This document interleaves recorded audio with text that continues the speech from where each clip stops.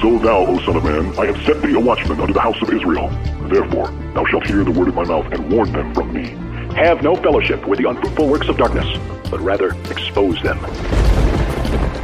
Coming to you from an undisclosed location in Middle Tennessee and examining current events from a biblical perspective, this is Bible News Radio with your hosts, Randall and Stacy Harp.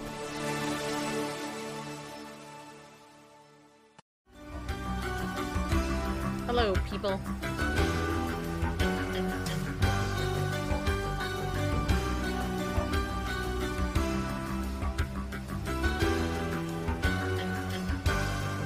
This is Philo Parrish's classic song, He is Exalted. He is exalted, the King is exalted on high. I will praise Him. He is exalted, forever exalted, and I will praise His name. He is the Lord, forever His truth shall reign. Yep. Are you gonna get on? Holy name. There he is. He is exalted, the King is exalted on high. Yeah, he is. He is exalted, the King is exalted on high. I will praise Him.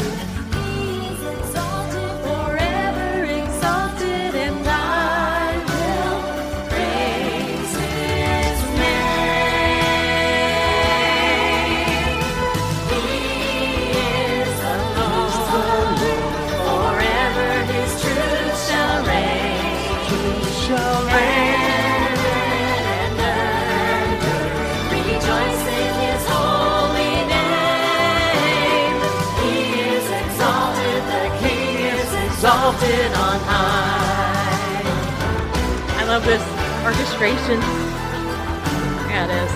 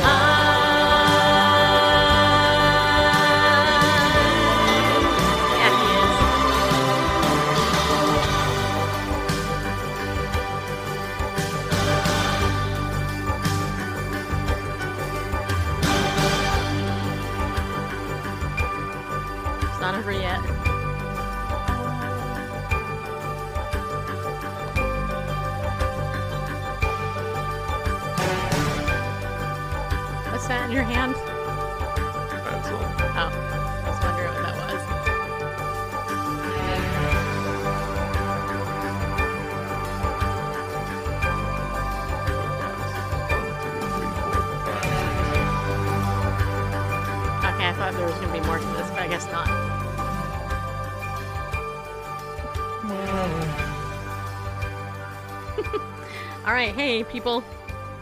Hi. Welcome to the show, people. Yeah, it is. It is January 5th. Yeah, Sunday. It is. Sunday night. Yeah, it is. Bareface and me just got home from church. That's why I'm in my t-shirt, my Awana shirt. Help out the kids. There. That looks like Greek, Kent, that you're putting in the chat. I don't know if it's Greek or some other language. Sorry. Greek to you, huh? I don't read whatever language that is. But anyway, hey, welcome everybody. I hope you had a good day. Hope that you're having a good day and a good night. I hope if you're listening to the podcast in the morning, hopefully you're having a good morning. Hopefully you're having a good life, people. All right, so what we're going to do tonight is we're going to talk about one news story, and then Bareface and I are going to start a new study, but Bareface is going to lead it. In the book of 1 John, a little book, 5 chapters in the New Testament. So if you have your Bible, we have designated Sunday night to Bible study night. So get your Bible out right now while you're thinking about it. Go get it. Open up to 1 John, and Bareface is going to start leading us in a study. But the first thing I want to do is I want to share with you a story that I found yesterday after our show yesterday. And I want to read it to you because this is an interesting story. And if we had actually led the title of this show with this, there'd be way more people in here right now. But this is interesting. And I think I'm going to be interviewed tomorrow on a friend of mine's TV show. I think this is the story I'm going to talk about. So I'm going to practice talking about it tonight, so that when I'm on that guy's show, then more people will know about this story. So this actually comes from the Telegraph, which is out of the United Kingdom, as you probably know from the name, the Telegraph. And I'm trying to see the date. I'm not sure what the date is on this. Oh, December 22nd. So this was a couple of weeks old. But it's still very interesting and very pertinent. Did I send you the link to it? I don't believe so. Oh, here. Let me just send you the link. Then you can put it up. All right, so let's see here. I'm going to send this to you really fast. There we go. All right, so the title of this is called Transgender Woman Accused of Hate Speech After Wearing a T-shirt Stating She is Still Biologically Male. Wasn't that a great title? I wonder how long it took to write that. It's like, who's on first? All right, so transgender woman accused of hate speech. Okay, first, let's dissect the title. So transgender woman, Reed, is actually a male. Who is accused of hate speech by who? Well, doesn't tell you in the title, but it's the LGBT community that's accusing him of hate speech, just so you know. Why is he accused of hate speech? Because as he is dressed like a woman, he is wearing a T-shirt stating that he is still biologically a man. Yeah. You figure that one out. So this guy literally is a guy.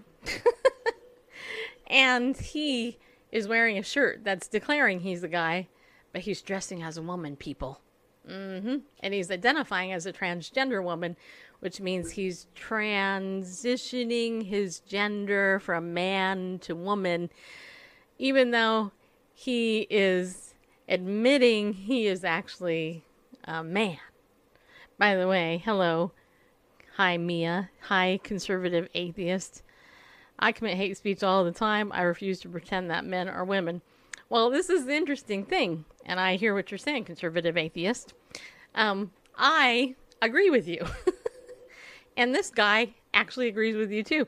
But what's really funny to me is that he knows he's not a woman, but he's pretending to be a woman, but he is admitting he's a man pretending to be a woman. So anyway, so here's the article, okay? All right, it says here, a transgender woman facing disciplinary action over a T-shirt stating that she is still biologically a man has been accused of hate speech.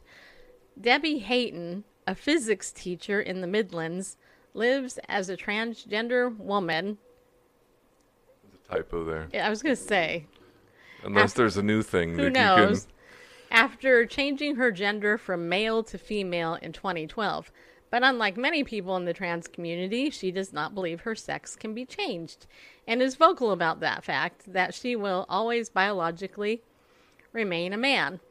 She is now potentially facing expulsion from the LGBT Committee of the Trades Union Congress for wearing a top adorned with the slogan, "Trans women are men, get over it."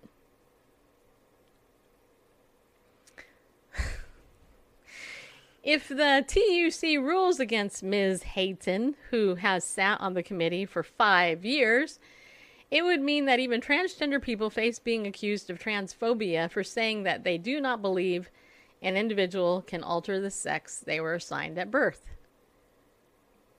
Miss Hayton, 51, who has undergone surgery and hormone treatment, wore the t-shirt at an event organized by campaign group Fair Play for Women in July, and it attracted a complaint.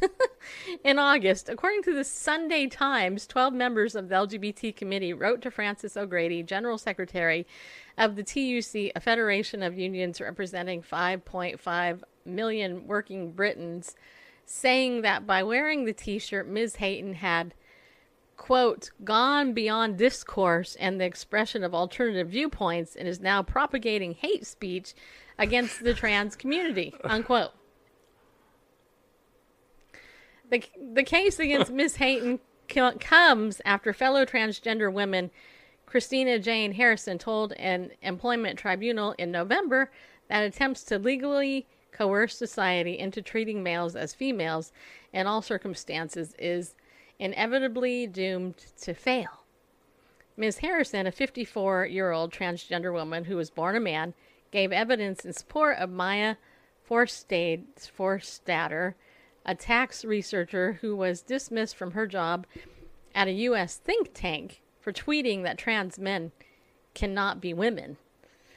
Ms. Forstater took her former employer to a tribunal to argue that her view, known as gender critical, should be protected belief, people, under the Equality Act. But the judge this week ruled against her, concluding that her views are not worthy of respect in a democratic society. Prior to last week's decision on Ms. Forstater's case, Ms. Harrison told the tribunal, the process of having surgery or hormone treatment cannot ultimately transform your sex. Every cell in my body has male chromosomes. I have a prostate. These things cannot be completely deconstructed. It's not possible to be biologically female, but that does not mean I can't live a fulfilling life being treated as a woman. Nicola Williams, founder of the Fair Play for Women, said accusations of transphobia are thrown at women so often for so little that the word has lost all meaning. When even trans people can get called transphobes, I hope people now understand how ludicrous and far-fetched these attacks have always been. The trans movement has been hijacked by gender extremists. I would say anarchists, but... Miss Hayton was unavailable for comment, and a TUC spokesman said the TUC is working with union representatives from across our elected LGBT committee to hear everyone's perspectives and find a way forward.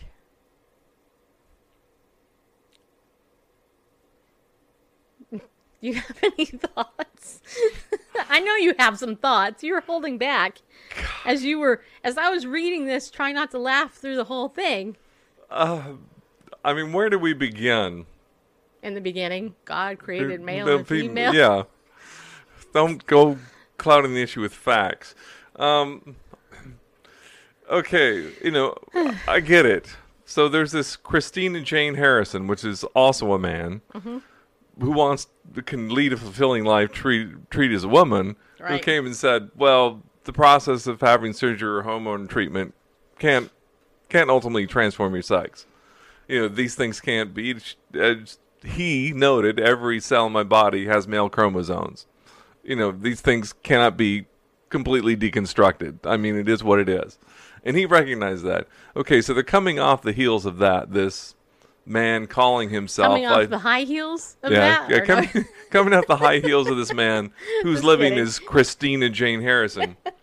And it's like, then this other one that goes by Debbie Hayton, this other man living as Debbie Hayton, he wears a t-shirt that says, trans women are men, get over it. Okay? And... I think heterosexual people should wear t-shirts that say something like, I'm a woman, get over it. You're a man, I'm a man, get over it. I mean... Anyway, so they're coming at the high heels of the man going by Christina, saying, hey, at the end of the day, every cell in my body has a male chromosome. You can't deconstruct that. But that doesn't stop me from living a fulfilling life being treated as a woman. Okay, so that had them gun shy. I mean, that's, well, how you dare cloud the issue with facts, you know. So this other guy comes along who goes by Debbie Hayton and says, hey, trans women are men, get over it. But now, rather than being, they're saying that it's one thing to have different points of view, in the discussion, but saying that trans men are women, that is hate speech. Well, it'd be like saying trans women are men. That's exactly what he Right. said. Yeah. Was on the top. I don't know. It was a blouse with rhinestones or what, but trans women or men, get over it. Now that's hate speech. When it was the other guy, trans woman, who's actually a guy, who admitted basically at the cellular level, I'm still a man, but I can live, a fulfilling life being treated as a woman. Then that was. Oops. I just dropped my phone. Yeah, that was. That was one thing. I'm trying to see what they said. It said trans men cannot be women anyway. Anyway, I'm not gonna dig in the article again. Can I read conservative atheist comments here? Sure, but it's just crazy that it used to be that hey, if you don't support this movement, then it's tantamount, you're causing teens to commit suicide. It's tantamount to murder. But now we've got a trans person who identifies as the opposite gender, saying, trans women are men, get over it. It's like, now that's hate speech. Well, A transgender accused of transphobia. I like this line in the article. It says Ms. Forstater took her former employer to a tribunal to argue that her view, known as gender critical, should be a protected belief. Yeah, the protected belief under the Equality Act. Now, that's interesting to not me. Not an objective fact, but gender critical is a belief. Yeah, so if they can start censoring what you believe, which is exactly what they're trying to do. Which has nothing to do with belief. It's if no one at all believed it, at the end of the day, every cell in his body would still have a male chromosome. Yeah. Still have a prostrate. No matter if anybody believed it or not, it would still be true. It's not a belief. It's an objective fact. Okay, let me read conservative atheist comments. By the way, Barb, hi. How you doing? By the way, I got your email. I have not responded to it yet. I got it, though, and I read it, and I will respond, just so you know. Okay. I know you sent it a couple days ago. All right. Okay, so conservative atheist who wants to be called Flipper. I'm just kidding. Well, kind of. He says, oh, cry me a river. Reality is reality. Liberals are so ridiculous. He won't living a fulfilling like being treated as a woman if he ever encounters me. Okay, and then he says typos, clearly. You are what you're born, period. No magical change is possible. I'm a trans species. I self-identify as a dolphin. Squeak, squeak. Just call me Flipper. There you go. So Flipper is weighed in tonight. And waded into the pool. Yeah. Yeah, you know what's interesting is what I find fascinating about this is why I brought it up, is because is there a way you can show the picture? Probably. Of Debbie Hayton. Yeah. Pictured at the event where she wore a t-shirt which read, trans women are men, get over it. Credit Debbie Hayton on Twitter. Okay. Yeah. Look at this picture now. Okay. So that's the I'm same. guessing on the left. Yeah. Boy, that one was hard. Well, it even says it's the left. I mean, I it's, know. it's pretty obvious, The person right? on the right is obviously a biological woman. Right. He's cute as a long-haired guy, you know. Well, but anyway, he looks sweet. I mean, I'm sure he is, but okay. But anyway, it's interesting. The guy has intellectual honesty by clearly stating that he knows he's still a man, but he prefers being called a woman and living as a woman. Okay, right? I mean, that's his prerogative. It's sad that he mutilated his body to whatever degree he did. But it is interesting. Here's something that a lot of people don't talk about. And I don't know, and I'm not going to talk the whole show about this because we do want to get into 1 John. But, it's interesting as a marriage counselor, as a therapist, mind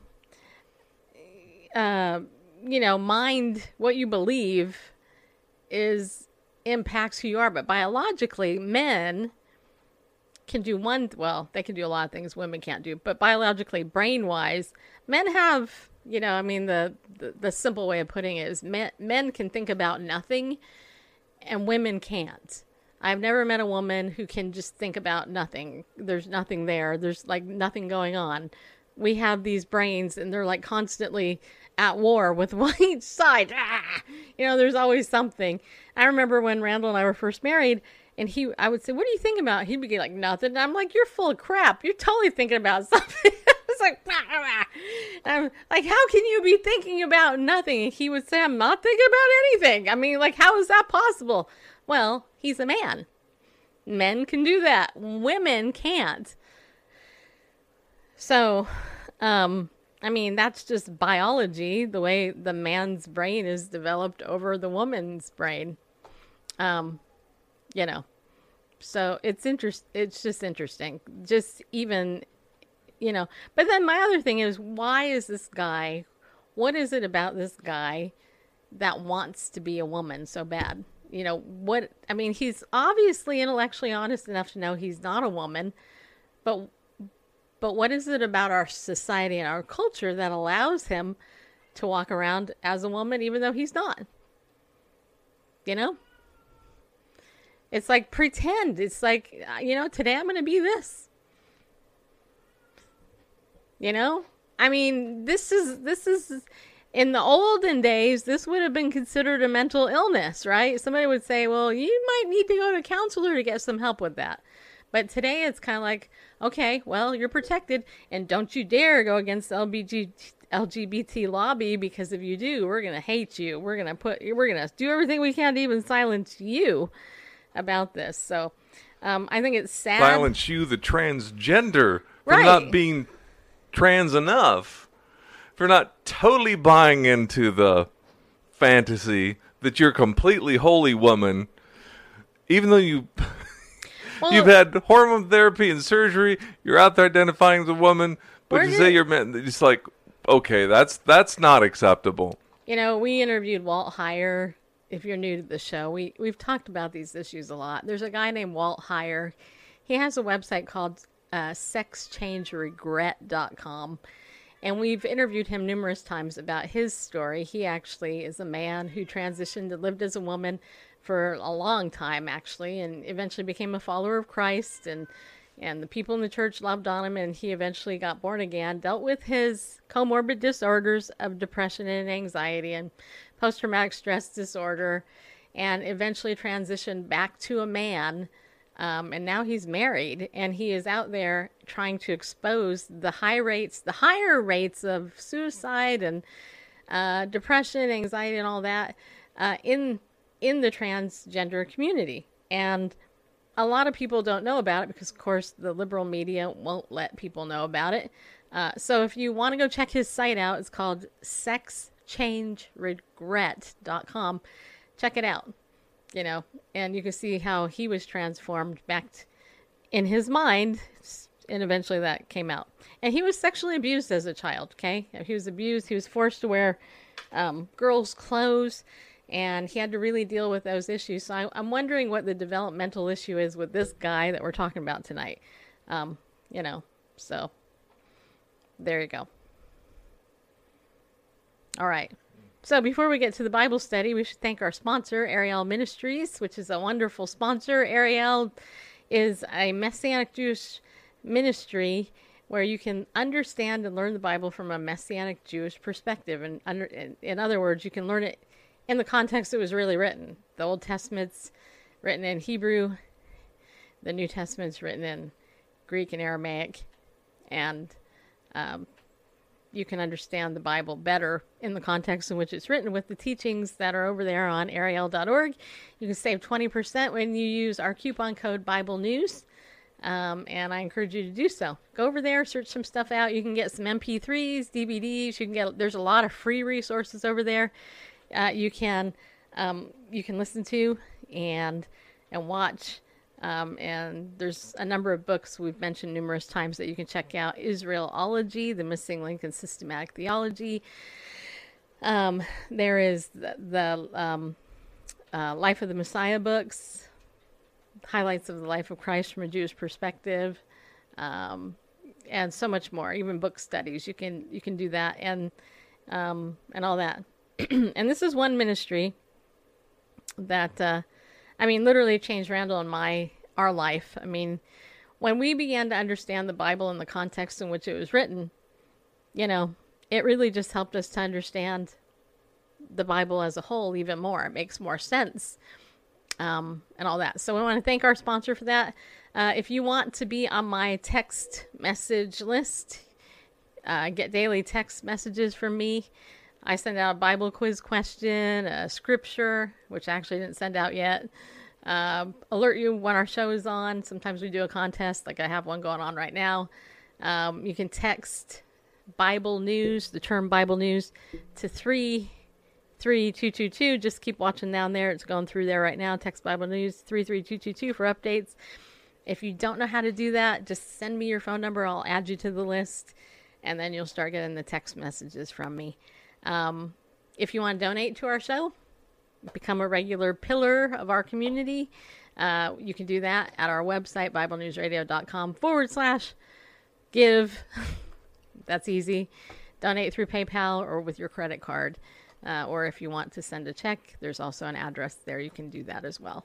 And if you need Legal Shield protection, if you need legal protection, if you need to get your will done, which only about 40% of people have their will done. So if you're in the 60% that doesn't have your will done, then my service, Legal Shield, will help you get that done. I would just recommend just contact me through our website, BibleNewsRadio.com, and I can send you more information on that. And also identity theft protection. We can do that as well.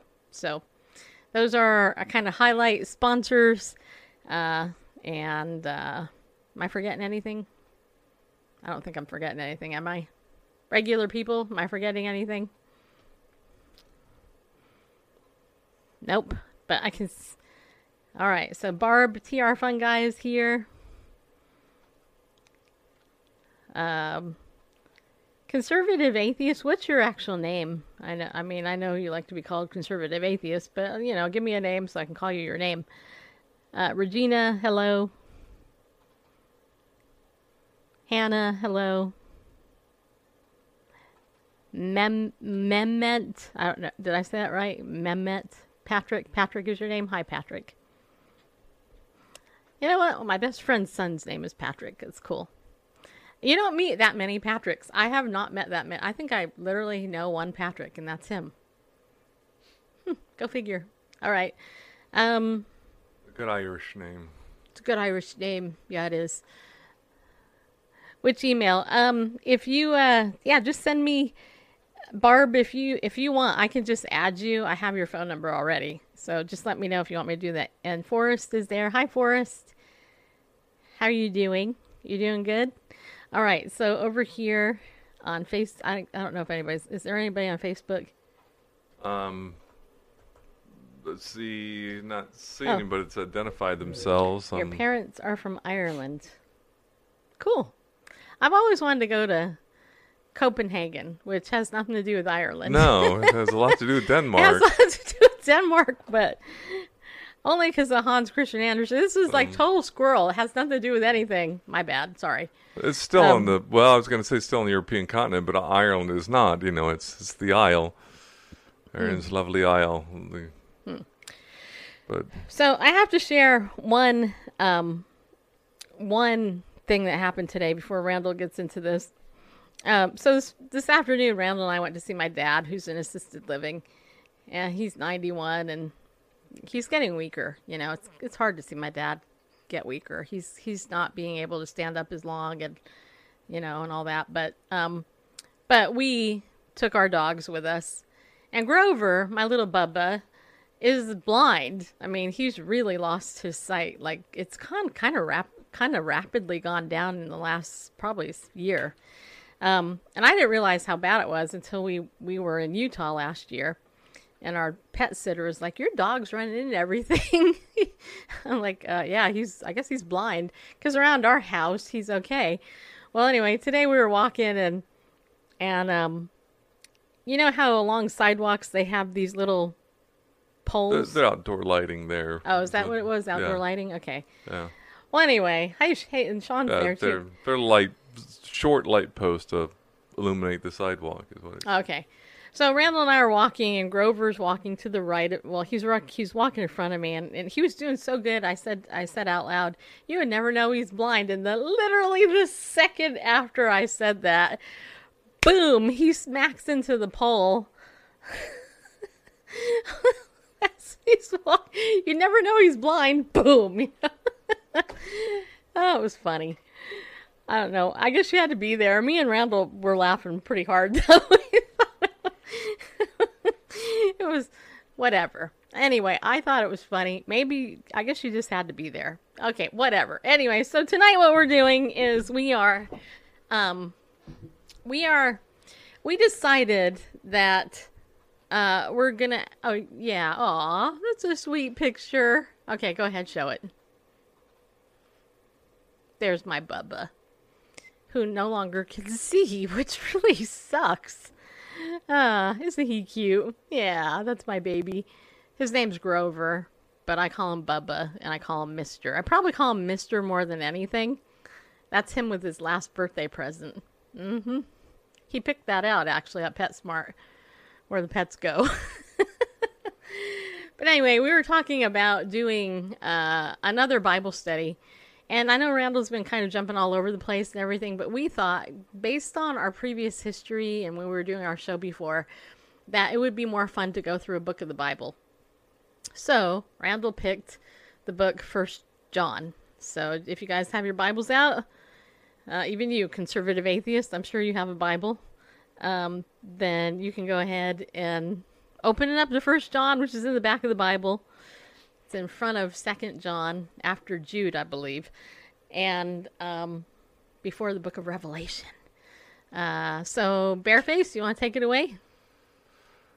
Sure. You know, Okay. I was telling Stacy earlier this evening, it's kind of become my mission lately to... Hey, my animal isn't dumb, just so you know.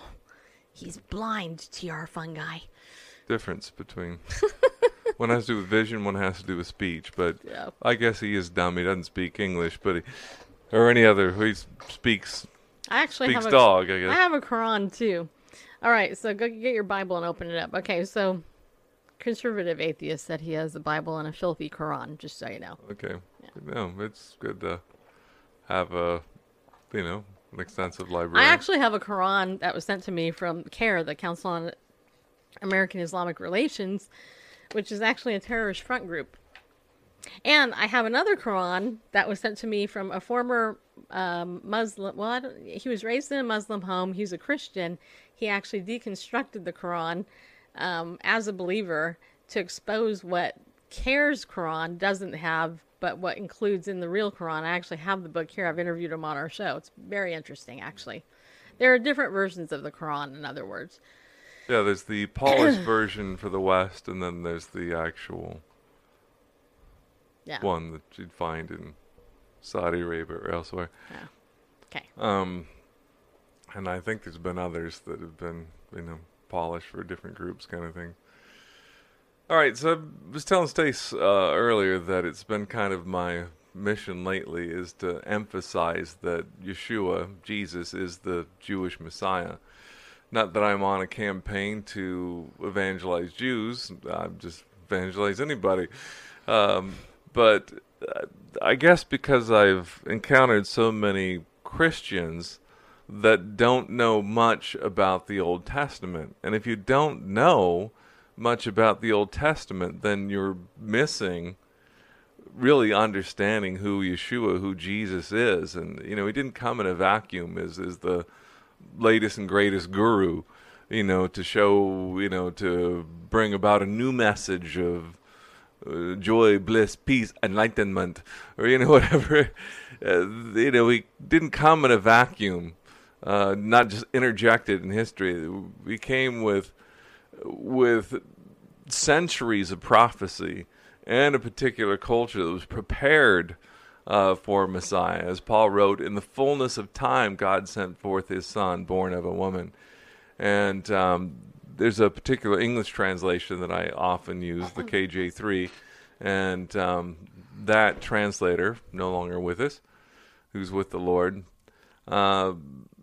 he did a calculation. I can't remember the exact percentage. It was 72, 74%, 70-something percent of the words of Jesus that are recorded in the New Testament are either direct quotations of the Old Testament or allusions to passages in the Old Testament.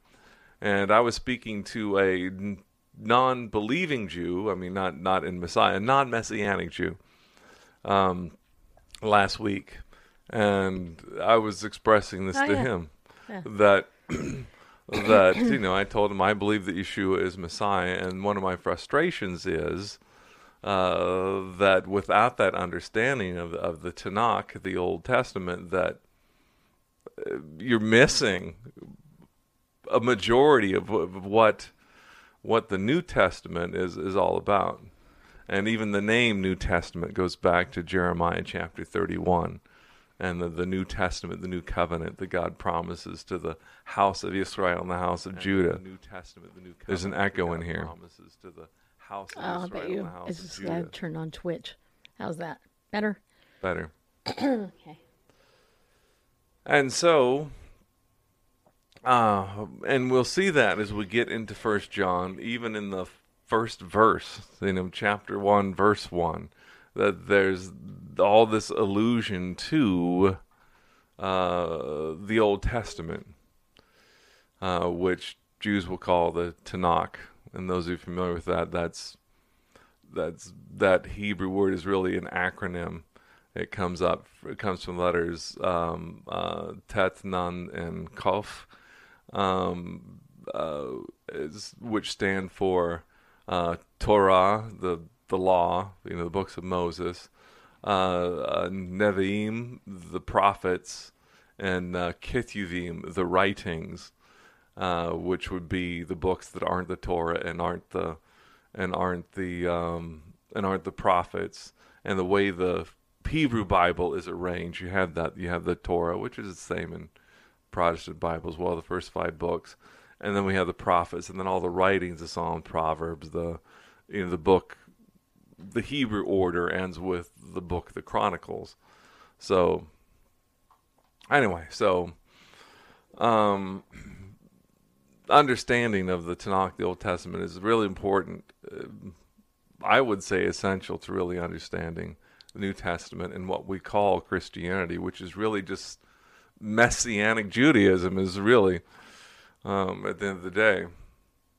Anyway, so... it's so often, especially in the Western world, separated from the Jewish Hebrew underpinnings. And I'm not all this, Hebrew roots movement that I should go wear a yarmulke and I need to observe all the feasts and dietary laws and stuff like that. And there's nothing wrong with doing that. Power to you if you're disciplined to do that. But it's not a requirement it's not a salvation issue. It's not necessary to be right with God through Messiah. Anyway, so we're going to look at 1 John. So, TR Fun Guy says, I really enjoy the TS 2009 version for cross-reference. Are you familiar with it? TS 2000? No, the name doesn't sound familiar to me, no. But Nope. Not me either. Yeah, I think TSK, like the Treasury Scripture Knowledge or something like that. Is kind of a. Is that what? I don't know. Okay. That's what comes to my mind, but 2009, whatever, I'm not familiar, so it could be something completely different. All right, so before we get into the Word, I'm going to do so prayerfully. The Bible is the only book that comes with its author, and so why not approach the author for understanding? I believe in approaching Scripture, reading, study, anything, always prayerfully, and to invite the Lord into that. And so let's do that. Father God, thank you for your goodness, your grace, your mercy. Every good and perfect gift comes from you. And included in those wonderful gifts that we have are the Holy Scriptures, the Holy Bible, preserved throughout the ages and even available in so many languages, even our own.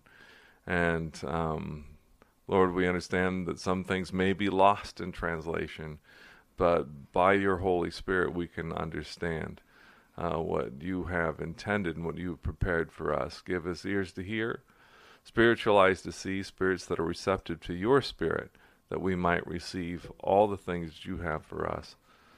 For we ask these things, commit this time to you, in the name of Yeshua, the Messiah. All right, so I'm using, and I've got the cursor, the pointer turned on. May work out well. I'm using the King James Version again. You regulars know that I'm not a King James only advocate. It's just that the King James Version, with its the old language, preserves singular and plural second person.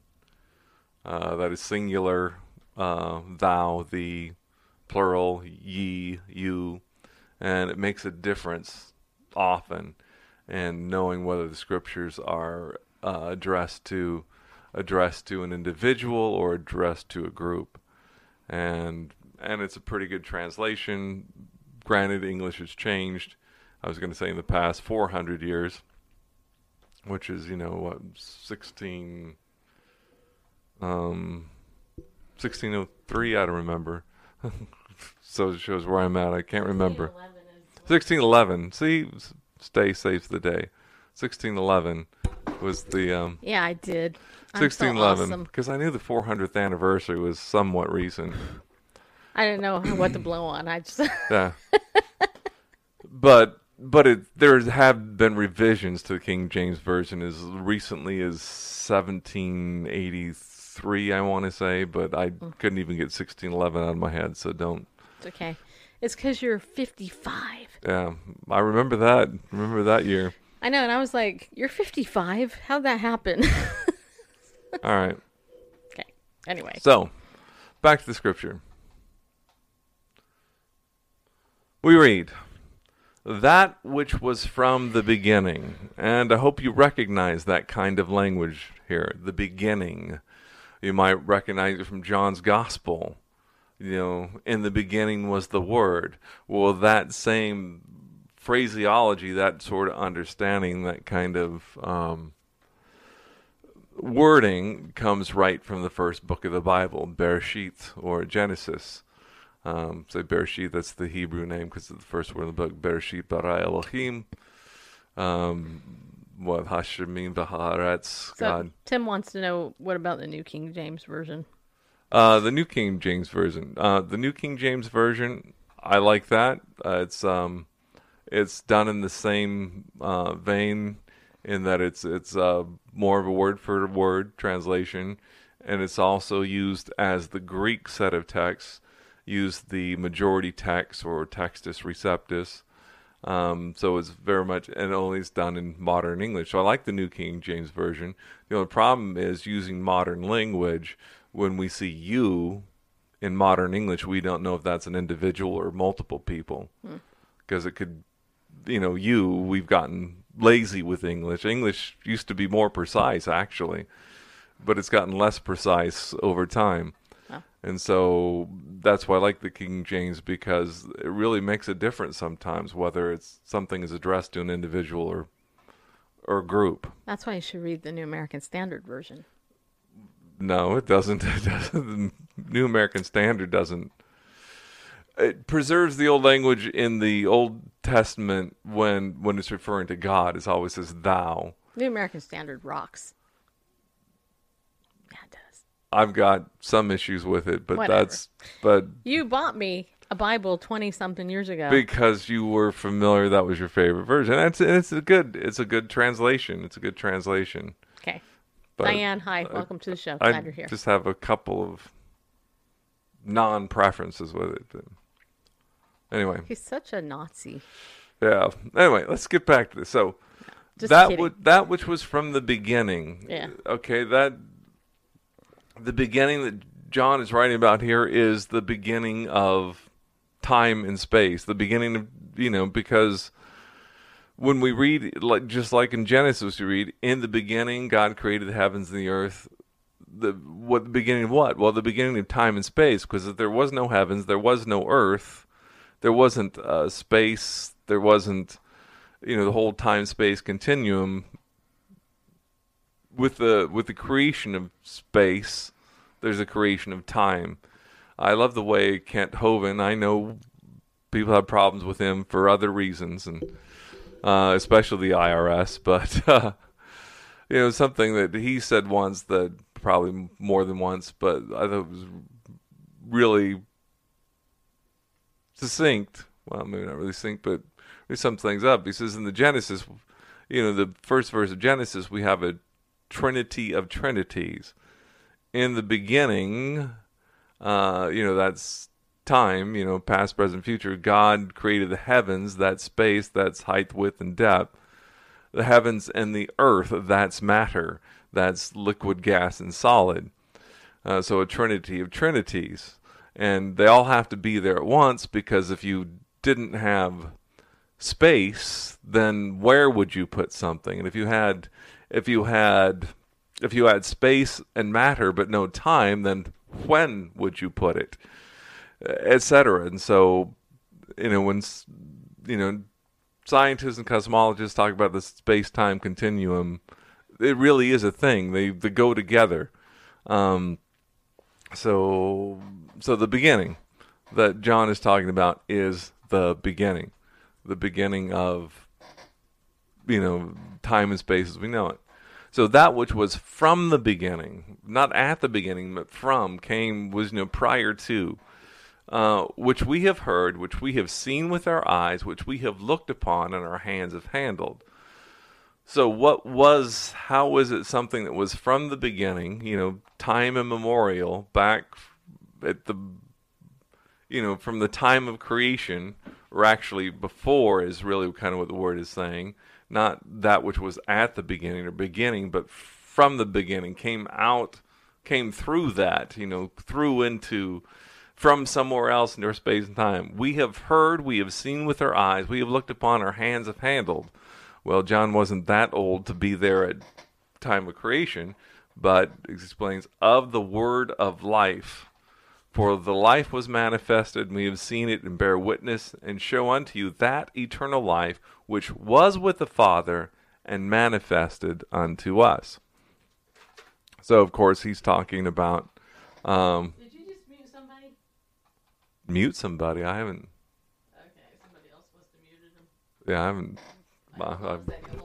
Hold on just a second. I can't get there from here. So, Dagger Dude 74, somebody in my chat room clearly muted you. It was not me or Bareface, just so you know, because you used some bad words. What chat room? Periscope. Oh, no, I can't get there from here. Producer doesn't allow that kind of control.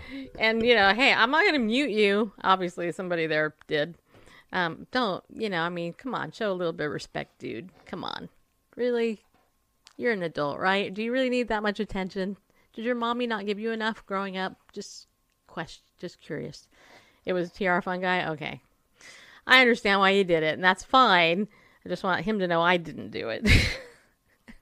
But anyway, just, inquisitive attacks on physics and what you're reading in the Bible. That's fine, but, you don't have to be mean, just whatever. Anyway, okay, back to Bareface. That would be him. Yeah. All right. So that which was from the beginning, John speaking of himself and the other apostles, disciples, it says, we've seen with our eyes, we looked upon, our hands have handled, and that is, the word of life. Now, the word of life, again, that is something going back to this tradition of the Old Testament. You read in the prophets that the word of God came to so-and-so, and it's not like they got a scroll in the mail or something like that, that you got a telegram.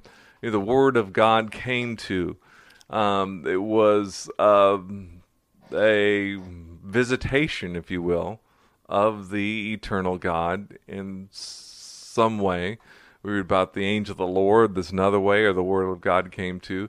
And if you look at rabbinical literature, the idea is that the word of God is considered the same as God, because we look in the prophets, the word of God came to, Jeremiah saying, I will, So the word of God is personified. It's the communication of God. Going back to Genesis, the word of God is the agent of creation. God said, let there be light, and there was light, etc.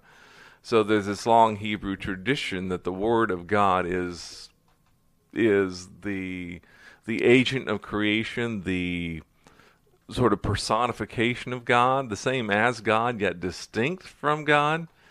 And if you read John's gospel, in the beginning was the Word was with God, and the Word was God, and all these things that are what you'll find in rabbinic literature as well, about the nature of God and His Word. And later on goes to say there in his gospel, the Gospel of John, that the Word became flesh and dwelt among us. And he's reiterating that there. Speaking of Yeshua, speaking of Jesus, the Word of life. The life was manifested, and we have seen it and bear witness and show unto you that eternal life, that the life of Jesus, the person of Jesus is eternal. It's not just a human mortal person, but an eternal person, that eternal life, which was with the Father, in the heavenly realms, and was manifested unto us. Again, the same thing he's talking about in his gospel. The Word, that Word of God, became flesh and dwelt among us. And so the Word became flesh, dwelt among us. We in personified, not just personified in the sense of the prophets the Word of God came to, but personified in a person that which said, we've seen with our eyes, we looked upon, our hands have handled the words of life, became, flesh and bone. And he says, you've done that, we've seen this, so what about that? What about that experience? He says, that which we have seen and heard, which we just talked about, we see with our eyes, we looked upon, our hands have handled, the word of life, communicated with us, that which we've seen and heard, declare we unto you. And you, so this is plural, referring to a group, not a person, that ye also may have fellowship with us. Okay, we're telling you about this encounter we had with the Word become flesh, the Word of life, that eternal life. We're declaring this experience to you, our experience with Jesus. Why? That you may also have fellowship with us. We want you to enter this experience and truly our fellowship is with the Father and with His Son, Jesus Christ. And these things we write to you that your joy may be full. Not that you might, have an emotional experience, or you might have You might be the in crowd, or we can sit around and tell you about our experiences. No, we're not just looking to tell a story or to share an experience secondhand. We have this fellowship with the living God, with the Father, and with His Son, Jesus Christ. And Son, that's a whole nother discussion. And going back to Isaiah chapter 9, for unto us a son is born, a son is given, that as John talked about in his gospel, that there was this spiritual, immaterial word that was with God and was God, but entered into time and space and humanity by taking on human flesh, not born of a earthly father and mother, but born of a heavenly Father. Go back, read Luke and Matthew, about which was conceived in Mary was of the Holy Spirit. And so the Son in that sense. Anyway, so he writes these things, their joy may be full. Again, not just having, a particular kind of experience. We have this fellowship. Because of this encounter, we have this fellowship, and it's not just isolated to us because he was here in space and time and walked the earth, and we have this relationship with him for fixed period of time, but because he is that eternal life, he's ascended. This is an ongoing fellowship. It's not a memory. That our fellowship is with the Father and His Son Jesus Christ, and we want you to be in that same fellowship, be in our fellowship, because our fellowship is with God, and we're writing these things to you, that your joy may be full, that you might be in this same relationship with God. That's not just an addition to your life. It's like an all-consuming thing. Your joy may be full. The best thing you can think of, or the thing that brings joy, it's beyond that. Your joy may be full, not bring you joy today or tomorrow, but a lasting, abiding joy. It doesn't necessarily mean party joy, but a soul-satisfying, fulfilling, unshakable delight and satisfaction, fulfillment. Anyway, moving along, walking in the light. This then is the message. Okay, and that was from the beginning, the eternal life. We laid our hands on him. We saw him. We heard him. We walked and talked. We ate with this guy. Okay, and our fellowship continues with him, with the Father, and with His Son. We want you to be joy. Okay, well, John, tell us more. Okay, this is the message. Okay, we had personal fellowship with God incarnate, with the Word became flesh, and we walked with Him for at least 3 years, and this is the message. Oh my goodness. Okay, here it comes. This is the message which we heard from Him and declare to you. Okay, this is what's my life gonna be like? Am I gonna get the job? Am I gonna get this marriage? Or or is this what's God's message? What's the message you heard from Him? We want to know it. Okay, God is light, and in Him is no darkness at all. It's like, what? Say again? Come again? Wait. You had this great fellowship with the Word become flesh. God became flesh. God incarnate.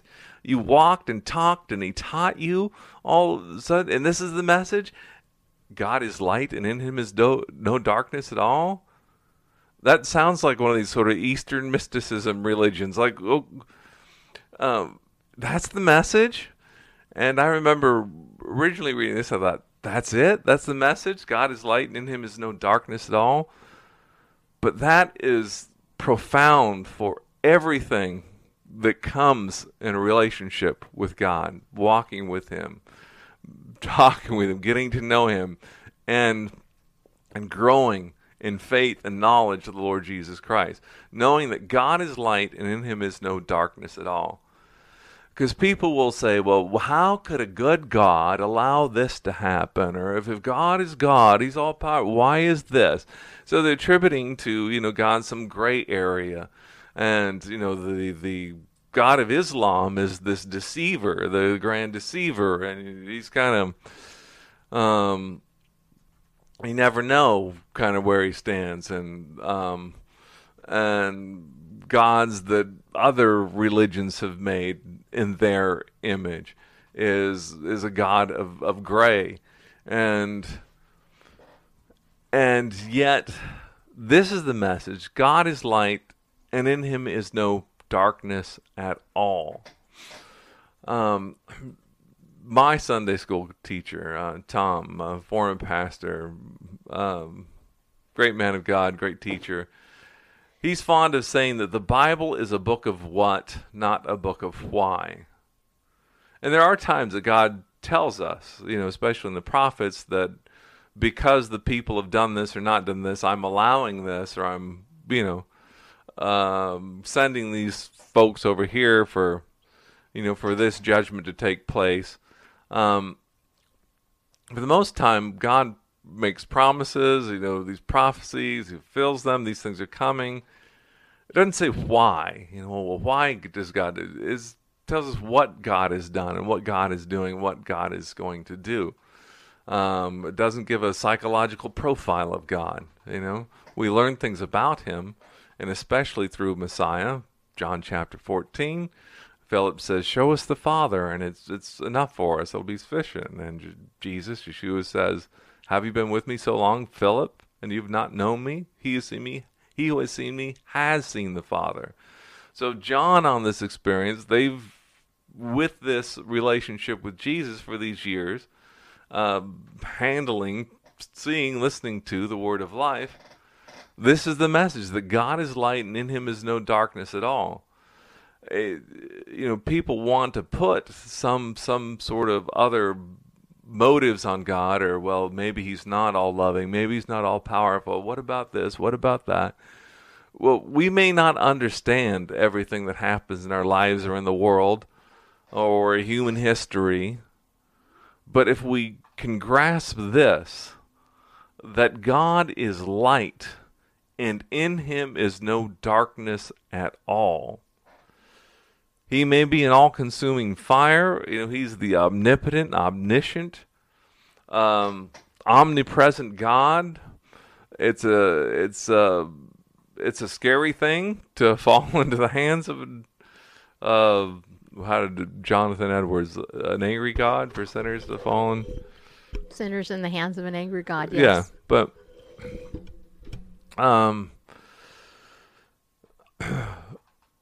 yes, but everything as far as, what drives him, what his character is, God is light and in him is no darkness at all.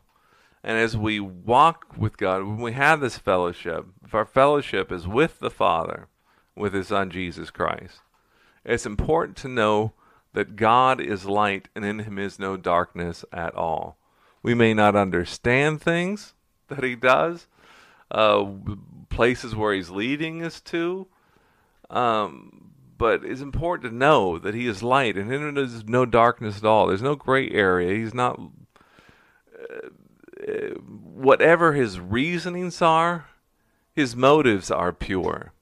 As the creator of heaven and earth, the true and living God, everything about him is right.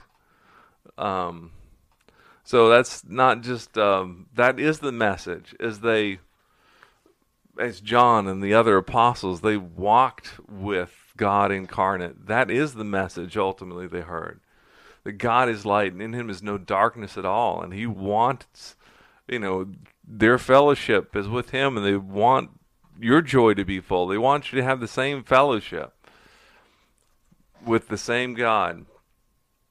And so, because God is light and in him is no darkness at all, verse 6, if we say that we have fellowship with him and walk in darkness, we lie and do not the truth. That is, we don't we're not doing what is truthful, because we're walking in darkness. Now, what does it mean to walk in darkness? Well, walking in darkness means to persist in a way that is either that gray area or dark gray area, and just persist in that. Well, this doesn't matter. God winks at this, because no, God is light, and in Him is no darkness at all. So anything that is not light and pure and righteous and holy is not from God, because He's light. In Him is no darkness at all. There is no gray area. There's no winking at this. There is no mostly holy or mostly perfect, or God is holy, altogether holy and perfect in truth. There's no half-truth or white lies with God. It's all His promises are yes and amen. God is light, in Him is no darkness at all. So if we're walking in darkness, that is not falling in darkness or stumbling in it, but walking in it. This is our path. I think of Psalms 1, blessed is he who, does not sit in the seat of the scoffers, nor stand in the path of sinners, that kind of thing. But his delight is in the law of the Lord. If your delight is in doing something that's unholy and unrighteous, or is fudging a little unethical, then and you say, "Oh, I'm in fellowship with God." Well, no, you're not, because that has nothing to do with God. God is light, and there's no darkness at all. If we're walking in darkness, we're lying. If we say we have fellowship with Him and walking, we're lying. We're not practicing the truth. But if we walk in the light as He is in the light, that is, we are endeavoring to do what is holy and righteous and true. Can we do it perfectly? No, because then we wouldn't need a Savior. But our habit is, our practice is our walk. And we see that a lot in the King James about walking or our conversation. It's not talking about our speech or our physical, sidewalk or path we're walking. It talks about the habits of our lives, our nature, our continual practice. So if we walk in the light, as He is in the light, we have fellowship with one another. That you with us, because our fellowship is with the Father and with the Son. And so if we walk in the light as He is in the light, we have fellowship with one another. And the blood of Jesus Christ, His Son, cleanses us from most sin. No, cleanses us from all sin. Blood of Jesus Christ, His Son, cleanses us from all sin. If we are endeavoring to follow Him, that's our habit, then His blood is sufficient to cleanse us from all sin. Verse 8, if we say that we have no sin, we deceive Him and we're getting away with something. No. If we say we have no sin, we deceive ourselves, and the truth is not in us. And it's just like walking in darkness and say we have fellowship. We lie. And we're not lying to Him. We're deceiving no one but ourselves. If we say we have no sin, it's like, well, wait a second. What is it? Are we supposed to be perfect, or do we have sin? Of course, we are sinners by nature. We are by nature sinners, children of wrath. The human heart is desperately wicked, and deceitful above all else. Jeremiah tells us. Well, God told Jeremiah, actually, that's who we are, that we are, by our human nature, sinners. We need a Savior. That's why we need the blood of Jesus Christ, His Son, to cleanse us from all sin, because there's plenty of it. But that's it, that we recognize that we're sinners and need a Savior. If we say we have no sin, well, this isn't a big deal. Oh, the Bible supports homosexuality. Jonathan and David were gay, and God blessed it. And it's perfectly all right to, kill a baby in its mother's womb if it's unwanted, because that's the greater good, rather than it growing up and justify and rationalize all sorts of darkness and say it's no sin at all, then we're the only person being deceived is ourselves. If we say we have no sin, we deceive ourselves, and the truth is not in us. Because that's not the nature of God. What is the nature of God? The nature of God is light, and in him is no darkness at all. So if we're walking in darkness, we say, oh, this isn't a sin, this isn't a big deal, whatever, we deceive ourselves. The truth is not in us.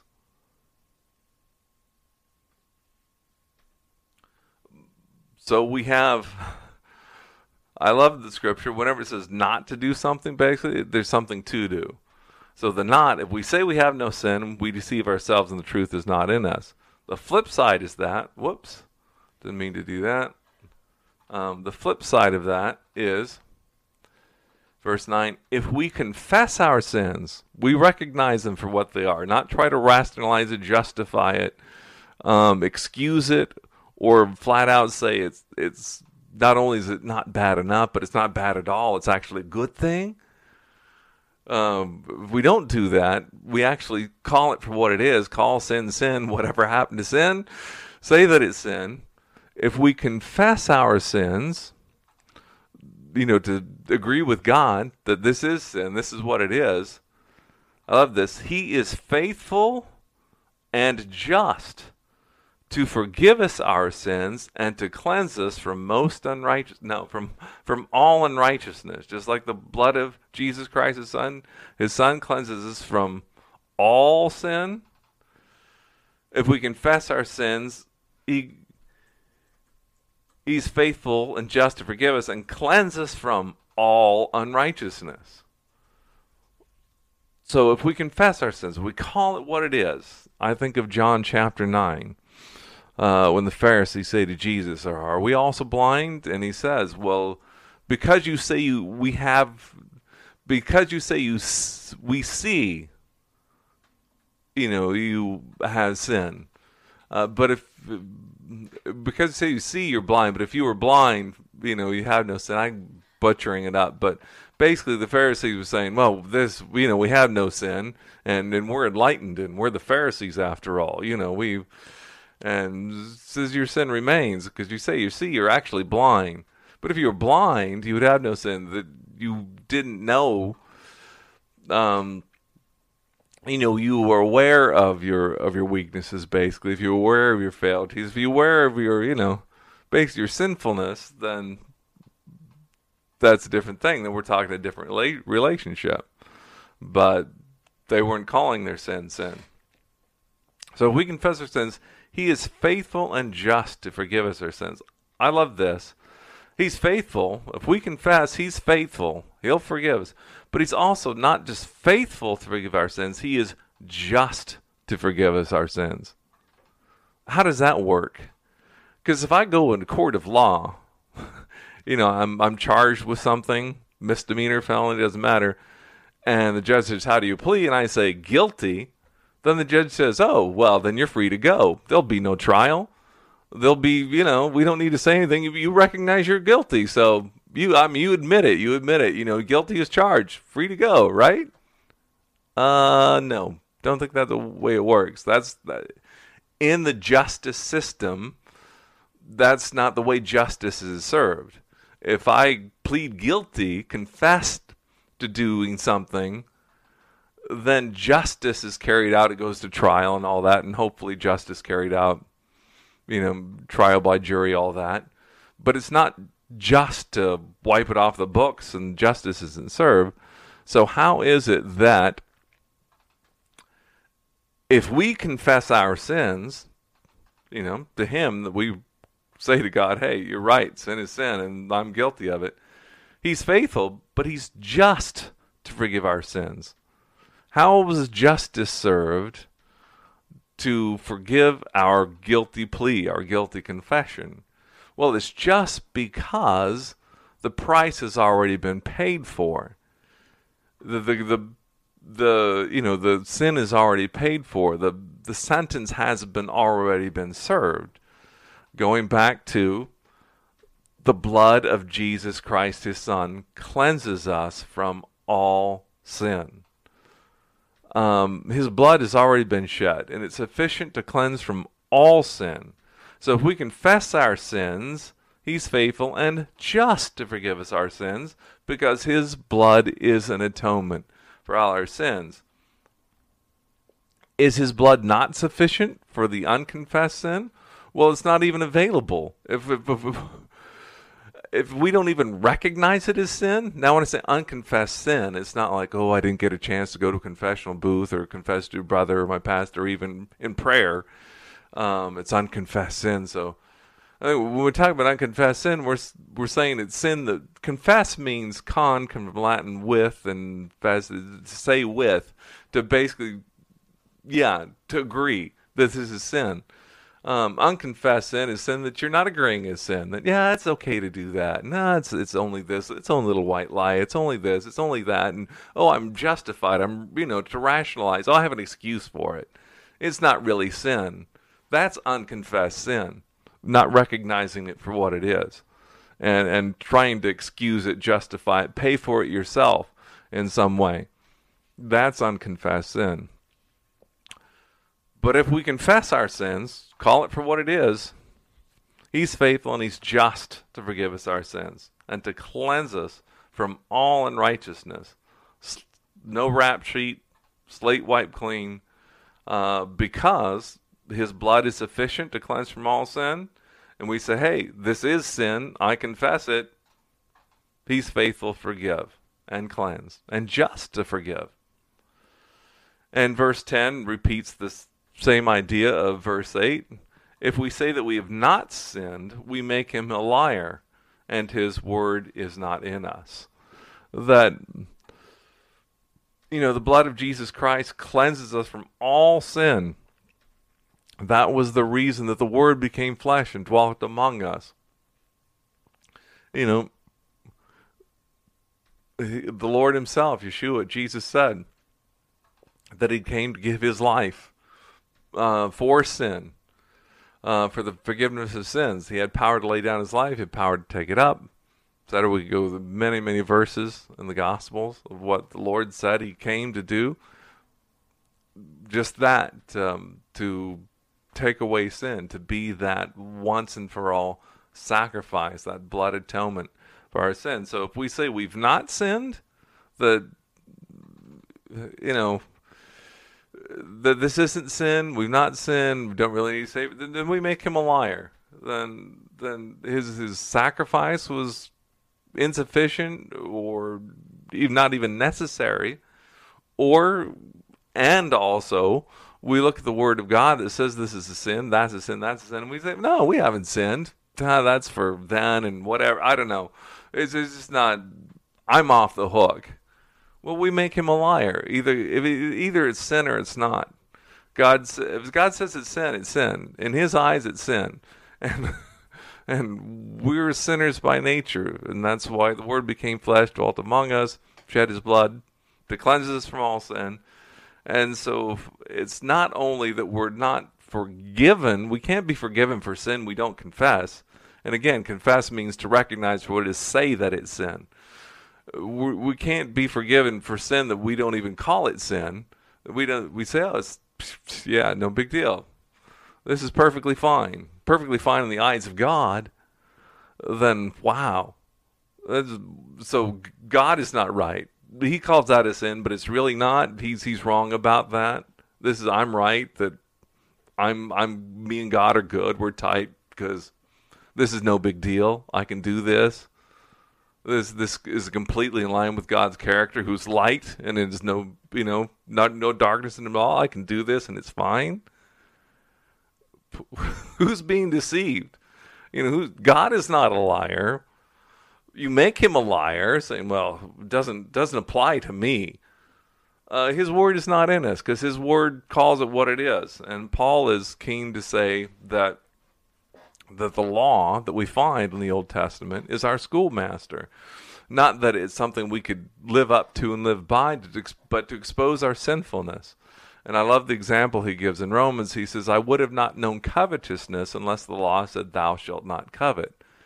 That is, the other things we read in the Ten Commandments, thou shalt not murder, thou shalt not commit adultery, thou shalt not steal. those things are pretty obvious. Those are outward acts of sin. Those are sins of commission. But thou shalt not covet, the last one in the list of the 10, the Decalogue. Shalt not covet. That's an inward attitude. I mean, I don't necessarily, I can't look at you and say you're coveting. You're wanting something that belongs to somebody else. That's an inward thing, and it's not like, oh, there goes a coveter, there goes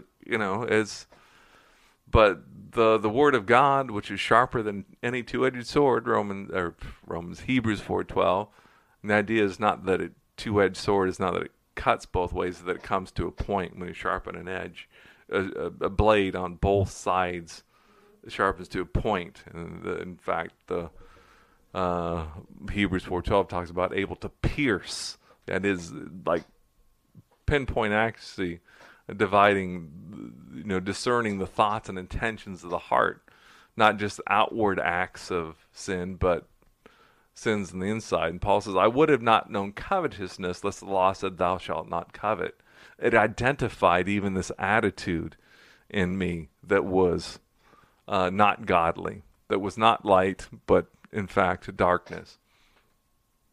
So his word illuminates us. It illuminates. James talks about, a man who looks into the word of God, the law of liberty, and doesn't do it, hears it but doesn't do it. He's like a man who holding his natural face in a mirror, and then immediately forgets what sort of man he was. Like going in there, it's like, oh, I've got this spot here, and I got this smudge of food here, and then walks away and then totally forgets, or I need to shave. And the Word of God holds up a mirror to us and says, hey, this is what's going on, the thoughts and intentions of your heart, this is what's going on in your life. And if we walk away, we hear it, but don't do it, don't take any action on it, well then, if we say we've not sinned, we make him a liar. And his word is not in us. We may have heard it or seen it, but it's not in us because it's bearing no fruit. It's not having a result in us. So, all right. So that's 1 John chapter 1. And hence the title I put on this episode, No Darkness at All. God is light, and in him is no darkness at all. And that message that John relayed from having this walk, talk, eat, listen to, sit with Jesus, that message which he heard, that this is a paramount message, if you want to get that across, that God is light and in him is no darkness at all. It's a paramount thing he got from his time with Jesus. May that guide our lives. One, knowing that when it comes to sin, call sin for what it is, call it out in our own lives, recognize it and confess it. Don't try to excuse it, escape it, rationalize it, or anything like that. Because if you want fellowship with God, you want your sins forgiven, you want to be cleansed from all unrighteousness, you've got to call sin sin. Because God is light, and in him is no darkness at all. You want fellowship with God, you can't walk in the darkness. You've got to be endeavoring to walk in the light. Secondly, when it comes to encouragement about what God calls you to do, not only just to confess, but things he might call you to serve in or do for the kingdom. Like, well, what is his motive? Does God hate me? Is he going to put me out here just to... No, God is light, and in him is no darkness at all. Instead of, well, why would God allow this? Why would God do... Know that his motives are pure. There's no darkness in him at all, whatsoever. He's not the grand deceiver or anything like that. There's no even pale gray areas. Everything about God is holy and righteous and altogether, transcendent. And so, anyway, hopefully, getting that message that God is light, in him is no darkness at all, will have an impact on our lives, and we will govern our actions accordingly. Yeah. There you go, people.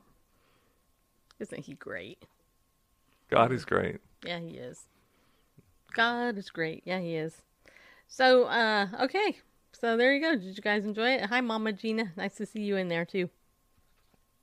I know you came a little while ago, but you know how Bareface is. Can't get him to be quiet for very long, can you? No. Mm-hmm. Especially with a Bible in his hand. All right. You guys have any questions or comments before we wrap this up with a bow and close the show? Let's see here. So, there was a couple other comments that came in. I don't know if Jagger Dude is still here, but he said it's just your imagination, total and complete BS. What? I don't know. It was quite a while ago. And Sean said, amen. Let's see. I don't know if anybody else has said anything. You're working. Okay, good. All right. Awesome. All right. Well, let's see. Friday, we will be back, Lord willing, with another show. Okay. You get it? I did. Diane says, great teaching. So I want to just remind you guys, and I'm just sharing this. I have a friend, her name's Tina. And her husband was taking the lights off their house a couple days ago. Christmas lights? Christmas lights, yeah. And anyway, her husband fell off the roof and hurt his back pretty bad. His knee, I think it was, and his face. Yeah. Needless to say, I don't think she or he thought that they were going to come into 2020 dealing with a medical issue like that. This is why I don't like Bareface on my roof. Even in California, I didn't like that. I don't get on this roof. Yeah, I know. I'm glad. But anyway, I bring that up because I just want to remind you of the Legal Shield service that I offer. Because if you guys don't have your wills done yet, you really need to get those done. If some of you are looking for extra income and you want some personal development training and you're willing to actually put the work in and do the work that it requires, I'm looking to build my team this year. Definitely want to add to my team and all that. And I want to let you know that, that if you do that, if you're interested, then get in touch with me. During the week, I'm going to be starting I think it's going to be a weekly Zoom. I haven't figured out what time or day yet, but it will be a personal development Zoom meeting. It will be available on Zoom, sponsored by Ladies of Justice. It will be a short, probably, I'm thinking 30 minutes, depending on the time, maybe an hour at the high end. So that we can we can help build you as a person, deal with, personal development issues, leadership skills, confidence building, things like that. That will be sponsored by Ladies of Justice. And just want to let you know that, I will be hopefully delivering that info to you more as well.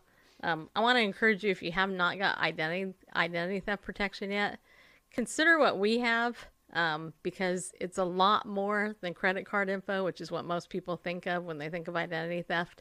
Medical identity theft is rampant, and I'm thinking about my friend right here, who's in a situation that, thank God I'm not in it. I mean, I don't want to be in that situation. But everyday life events happen, and I'm trying to help educate people about the value of learning to use an attorney and the services that we offer in order to protect yourself. So if you want more info about that, please let me know, and you can contact me. Most of you have info. You can contact me through that, and we'll be in touch. Okay, so TR Fun Guy, can you just email that info to Randall through our website? That way I can't copy it through Periscope. But if you go ahead and you just send an email through our website over at BibleNewsRadio.com. The contact page or whatever. Yeah, then he'll be able to look to get it. Okay. All right. So have a good night, everybody. We'll be back, Lord willing, on Friday. And remember, as I always say, be bold, stand up, and go with God, people, because he loves you. Bye.